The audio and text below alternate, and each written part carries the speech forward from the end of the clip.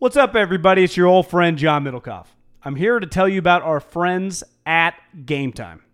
Here's what I need you to do. Go to your smartphone, download a little app called Game Time. Baseball season's in full swing. Oracle Park. Been there a million times. Never doesn't live up to the hype. Go get yourself some garlic fries, a brewski, maybe some ice cream. They have very good Ghirardelli ice cream there. And when you do that, promo code HAM. So download the Game Time app. Your first pair of tickets, promo code HAM, H-A-M, save $20. The A's, only going to be in the Bay Area for the rest of this season. You probably can basically go for free. Just buy a pair of tickets to any baseball game. They also have comedy shows if you want to check one of those out, or concerts. Game Time app, promo code HAM, save yourself $20. We don't even need a thank you. Just hammer that promo code.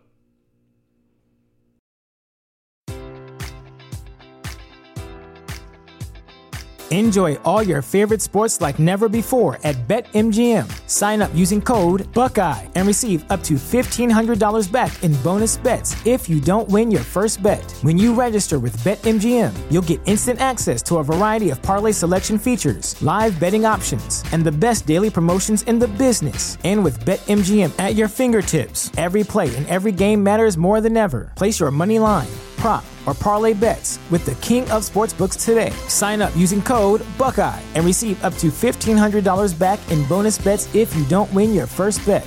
BetMGM and GameSense remind you to play responsibly. 21 plus and present in Ohio, subject to eligibility requirements. Rewards are non-withdrawable bonus bets that expire in 7 days. Gambling problem? Call 1-800-GAMBLER. In partnership with MGM Northfield Park.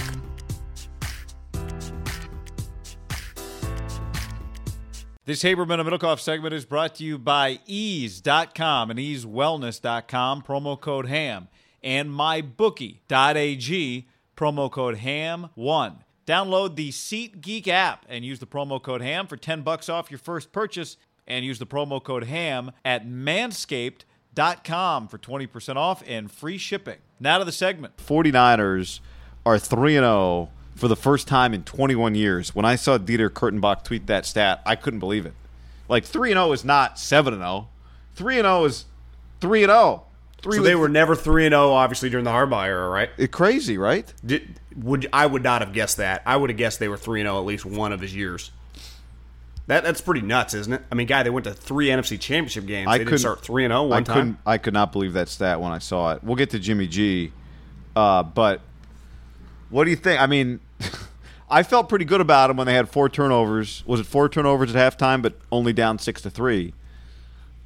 But then the Steelers actually started kind of scoring a little bit in the second half. The Niners had to make some plays, got some help with some penalties, then got that big fumble recovery back after they turned the ball over at the was that Armstead that caused that, and then Buckner? That was like an Oregon sandwich. It was. Armstead caused it, and Buckner picked it up. So you can't deny. What do you think it feels like to have Armstead hanging on you when you're a running back? Oh, my God. This guy is enormous. Well, you will look at him, I'm doing air quotes, punch the ball out. It's just his arms are so strong. I think anytime he wrapped you up, you're at risk of getting the ball punched out. There were some massive defensive linemen in this game from the Niners and the Steelers, from T.J. Watt to it.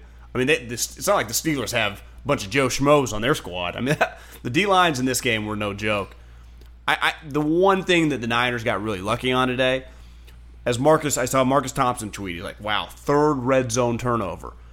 Red zone turnovers, while they do suck, they actually don't kill you because the other team's got to go 80. Right. You're actually worse off turning the ball over when you're pinned, right? Because you just give them the ball in the red zone.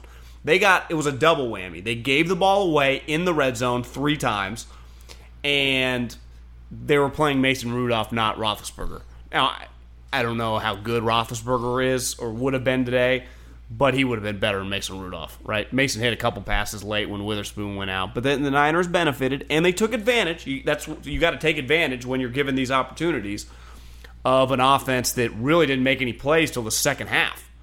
You know, that's what the announcers kept saying. They're like, God, you're only down 6-0, and you've got 3 turnovers, and it's not even 10 minutes into the game. That's what was wild. I had never, by the 4th turnover, it felt like I've never seen anything like this. But it wasn't, because like the Tampa game, like pick sixes and fumble sixes, and I'm pretty sure I didn't watch it, but I read it on Twitter. Something like that happened in the Seattle game. Those are devastating. There was right? there was a punt. It was the New Orleans second touchdown was a fumble 6. Like a fumble 6 or a pick 6 or would have cost the Niners the game today. So they do benefit from just fucking they fumbled it and the guy just falls on the ground. You know? Because, Yeah. I mean, the number one thing a defensive coach sometimes, they scoop and score. Well, luckily they didn't even have a scoop and score. I meant to tweet at you earlier in the game. Tips and overthrows. Yeah, tips and overthrows. Well, that is... Now, the one thing I question with tips and overthrows, like, what if the ball's just 7 feet away from you? Like, what are you going to do? Like, What do you mean? I mean, the tips and overthrows, the ball then has to be in your vicinity for me to make a play. I think right. I just think the point is tips more You so than create overthrows. tips and then overthrows. Well, I just think tips. I don't you really have get more the coaching point. tips. You have time. I don't just be ready for them. Maybe that's what it means. Like, Yeah, that's be my ready for 'em. point. Like, yeah, I know. If the But ball's tips tipped, are I'll just be like ready for it. you have more time, I guess. I don't Yeah, know. but if the ball's tipped and it's like 15 feet away from me, like you just look at me, you're like, tips and overthrows. You're like, yeah, I'm fucking not Kevin Garnett here. What do you want me to do? That happened just a lot in this game. Just balls tip, and just it's in no man's land. Just hits grass. Well, here's the other thing, by the way. The second interception for Garoppolo to me was tipped. The first one, I mean, it hit a guy in his back shoulder. It was a bad throw. It wasn't just like a random, like a random tip. It was a bad throw that got tipped because it was a bad throw. Are you talking about the one to the running back? Yes. Yeah, it wasn't a good throw. But it's like, But I'm just here to hate, John. yeah, it's not all on the running No. back when he's in full. He's not in full speed because it's a screen. But when he has to when he's moving and reach around, it was a tough play. That to me, that's a tip and overthrow that they took advantage of because it fucking lands in T.J. Watt's breadbasket. Like the other one, again, there were multiple tips and overthrows because the second pick to Minkah Fitzpatrick, he overthrows. I think it's Kendrick Bourne, and it's just he was getting pummeled. Yeah. Like a guy was coming right at him, and he Right. stood in there. Like I thought he had some like Rivers moments today where he just stood in there and took shots and delivered strikes. Like that's All right, but that's why you get paid big bucks. Before we get to Jimmy, though, I do think, like, big picture for the Niners, we should address this. It's the biggest win under Kyle Shanahan for this team. Well, they were down with 5 minutes left in the game. Yeah, but also just because, it gets them just on the most basic level. It might have been the biggest win if they had just won it 14-0 with no turnovers. It got them to 3-0. But then on top of that, like, winning when everything's going right is one thing. Winning when a lot of stuff isn't going right, which is what this was today, is impressive. And I think, if you said what should come first and just like the progression of a good team, I would take the defense first because it just keeps you in so many games. And clearly they got that. They made plays on offense, no doubt. But just the fact that they won today with so much going wrong, which in their division you're just going to have to do because the Rams are going to make plays against you. The Seahawks are going to make plays against you. You just got to win games like that. It's been like this since Harbaugh in the NFC West. Well, why'd they win today? I think they won because they have an identity. Like, their defense is really good, and they can run the shit out of the ball. Like, they had a stretch in the second half where I give coaches credit on this because it's easy to be like, well, I want to be cute and go left, right. Felt like they were running the same goddamn play every time. That little kind of cut back to the right with Juszczyk kind of leading the charge. And they ran it 3 or 4 times in a row and got him right down the field. And they did it a couple times in the second half. I'll give Kyle, this is where Kyle deserves a lot of credit. Like, the Coach Reed and his guys, they deserve to run quick. I mean, quick. They'd rather pass, They're just a little more pass heavy. Like the Dougs, the Nagys, the Andy's king of it. Now, Andy will run screens, but they won't, like, consistently go the Jim Harbaugh. Not the Jim Harbaugh we saw the other night, but the guy that was really sweet, like 5 years ago, who would just run the ball all like the classic Pat Hill move. Kyle, for a younger coach, is very good at sticking with the run. Yeah. And that's usually, because it's not that sexy, and I know, like, Juszczyk is a coward guy, and he's found my podcast, he followed me on Twitter, and he's just like, I DM'd him, whatever, and I had a segment, I think, that he liked, because it was about the fullback, and I was, like, ripping on some coaches not using the fullback, and he had mentioned, like, Kyle's a dying breed of guys that really use me. And he's right. Like, Juszczyk, for his play, he had some unreal plays today, like a crazy catch. But his value in the run game for them is, how vital is he? I mean, he's just fucking clearing holes. I mean, it's like having an extra offensive lineman. He's just crushing people. And that's the difference between 2-yard gains and 6-yard gains. And then all of a sudden, like, think how much easier it is to play quarterback, and Goff's really benefited this, his first couple years with McVay. When you get a consistent running game, they can't really tee off on the pass. Like, when you watch the Niners, especially that last drive, but there were situations in the second half where it was clear, like, the time's not really on Mason Rudolph's side. Like, you could tell, like, they weren't really going to be able to run the ball. They were going to have to pass. And it was just the linemen got to be like, they ain't running the ball, right? And against the 49ers, you don't really know what's coming. You kind of have to play the run first because Kyle will just run it relentlessly. Even in situations like the analytic guys hate like 1st and 10 and 2nd and 10 runs. They always want to like pass first.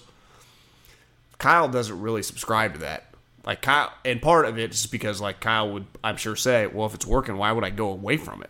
And this is, again, just back to the overall point of young guys a lot of times just go away from it because it's a little more fun to call pass plays, right? You get a little more credit. I also think, don't you think he likes the run because it just, in the end, it's just setting up his pass? Like, I think he knows. I think the most basic level is even before that. It's that he thinks his scheme work. Like, it's just they're guaranteed to gain yards if they just block it up. Because you don't have to, in his like zone stuff, it's not Harbaugh where, part of Harbaugh's offense was Upati and Alec Boone and those guys pulling and just cracking skulls. His, beside Juszczyk, they're not really cracking skulls. They're really just kind of position blocking. And then Breda, who's a really good player, and so is this out of nowhere Kevin Wilson that's on pace for 700 career touchdowns.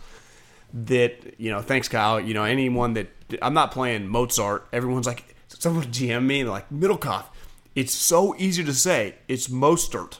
I think that's how you say it. See, I can't even say it. Actually, I was listening to Greg and Tim Ryan say it in the car today. Hold on. Mostert. Mostert, yeah. It just feels weird. Yeah, it feels weird to say. Plus, Mozart is phonetically? Is that Mozart is a compliment, He's a genius. 100%. Like Breda's easy to say. Frank Gore. I just like easy names, right? George Kittle, Joe Staley. That their offense, you don't need road graders to dominate. I got to give the kid some credit. I know he had a couple penalties late in the game, but you didn't really feel that the left tackle was getting smoked in the passing game, did you? No. And it's not like Kittle was out running routes, so he wasn't just sitting there to protect him the whole time. I thought that really the Pittsburgh Steelers offensive line, which is one of the better ones in the league, was getting worked much more than the Niners offensive line. I thought it was a big win today for the Niners offensive line. I mean, that's also a big win for the Niners defensive line. Well, I mean, they've only invested 7 first-round picks and a lot of money. How about Dee Ford looking quick? Do you know what Dee Ford is now? I'm not even going to worry. Like, Middlecoff, you see the practice report today? He missed. I don't even care about his practice report. He won't practice much. It doesn't matter. He's paid to get sacks and just power and speed rush. Because he hasn't really practiced the last couple weeks. And he just plays. And I thought today, he definitely jumped off the screen more today than he did the first couple weeks. He was hauling ass. And I would imagine part of it's right. It's easier to be a pass rusher when you're up at home. Just in theory, it should be loud. It kind of looked loud on television, It's a couple Steelers fans there, but it was a solid crowd. Well, when the Steelers come to town, it actually could be a lot worse, right? Well, if you're bad, just 'cause they travel well. Well, they travel well. It was a double whammy. The Niners were kind of good. They were 2-0, so there was some buzz on the game. And the Steelers were probably, when's the last time you gave me the 21 years the Niners been 3-0? What do you think the stat is when the last time the Steelers were 0-3? Like 57 years? I think Greg Gumbel said it right at the end of the game. Was it a big number? I heard. And the Steelers are 0-3, and I changed the channel. If you had to guess, wouldn't you say probably over 20 years? Yeah, you would think. Definitely not in the Roethlisberger era. It doesn't feel like they were ever 0-3. Because 0-3, you're in some trouble, right? I don't want to say their season's over, but they're in some trouble. And that's where he had a good game. I mean, he had a pick. He had a a forced fumble / then he recovered it. So Minkah, you'd be like, well, fuck, we gave him a first-round pick. Look at this guy. He's making all our plays. But you're like, God, I mean, you guys are destined to be probably drafted pretty high. Yeah, I mean, that would kind of, to me, be the point of not doing the deal. Is you're like, he made great plays, and what did it do? I mean, we didn't win the game. But Would you feel great if you were a Pittsburgh Steelers fan right now? You couldn't really hate it because you go, well, he might be our best player, right? At least he's really good. I mean, it sucks. I would not have done it, but where you can go, well, he's one of our best players. Unless you draft second overall and then Tua becomes a star, and you're like, oh shit, right? Which I don't know. I mean, I think Tua's going to be up for debate, but and let's see, like just organizationally, maybe they find they just keep, their goal is to just be really good, not to do a rebuild. And you know what? It's weird if you're a Steeler fan, or I mean, even like Tomlin. I actually think you leave the game thinking, our quarterback started making some plays in the second half. We didn't look that terrible. It's not like we looked like we were outmatched. We were causing turnovers left and right. We did a lot of things. We just didn't capitalize. I don't actually think you leave thinking we're some scrubs. I think you go, we can build off this. Now, we're not going to get to 9 or 10 wins, but I think we could rattle off some W's. Yeah. And I think, yeah. So. I mean, John, they won 4 games last year. Who? 49ers. I mean, it feels like they've averaged 4 wins a year since Harbaugh left, doesn't it? I know that's not exact because one year they won 5, and the Jimmy year they won 6. I mean, don't forget about Tom Sula. Tom Sula has as many wins as John Gruden since 2015. Don't ever forget that. You're right. I mean, 3-0 is 3-0. There is no way around it. I thought about this today, and listen, I'm not trying to make this a big deal because it's irrelevant. But it kind of shows you how long they've kind of been shitty. When do you think the last time past like week 1 the 49ers have been above Seattle in the standings? Like they're 3-0 and Seattle's 2-1. Now again, it's really early. It's only week 3. But think about that. Definitely not the last 5 or 6 years. 100% not since Harbaugh left, right? So 5 years up until this point. Like they haven't sniffed past week 1 relevancy. Because even last year they were 1-2. They just they're in position. I mean, we're doing this when the Rams game's going on. So the Rams win or lose doesn't really I'm not even if the Rams, let's say they lose tonight and the Niners in first place. I don't think that I'm not trying to say that means that much, but you're just putting yourself in position. Definitely just above Seattle is a big deal. You're going to have to beat these 2 teams out, or at least one of the 2 teams out, because you start looking at the playoff mix, and you go, well, Dallas is going to win. I'm pretty confident Dallas is like a 12-win team. The NFC North is a little, I'm not quite sure. But Green Bay's 3-0. And their defense is good, and their quarterback's a star. So they might just be good. And then you look at the AFC South, which is in shambles. The Tampa Bay Bucks lost. Carolina now won, but they're still 1-2. The Atlanta Falcons stink. And the Saints actually, big win, but we'll see if they can sustain it, right? Well, yeah, I mean, I would just say, they've got a good chance to maybe just tread some water here but to get to Breeze coming back. But my ultimate point is you're going to have to be in that 9-10 sweet spot to make the playoffs. Typically, 10 wins get you a wild card. And I feel pretty confident that 10 wins this year would get you a wild card. You're 3-0. So you look at the net, you got 13 more games.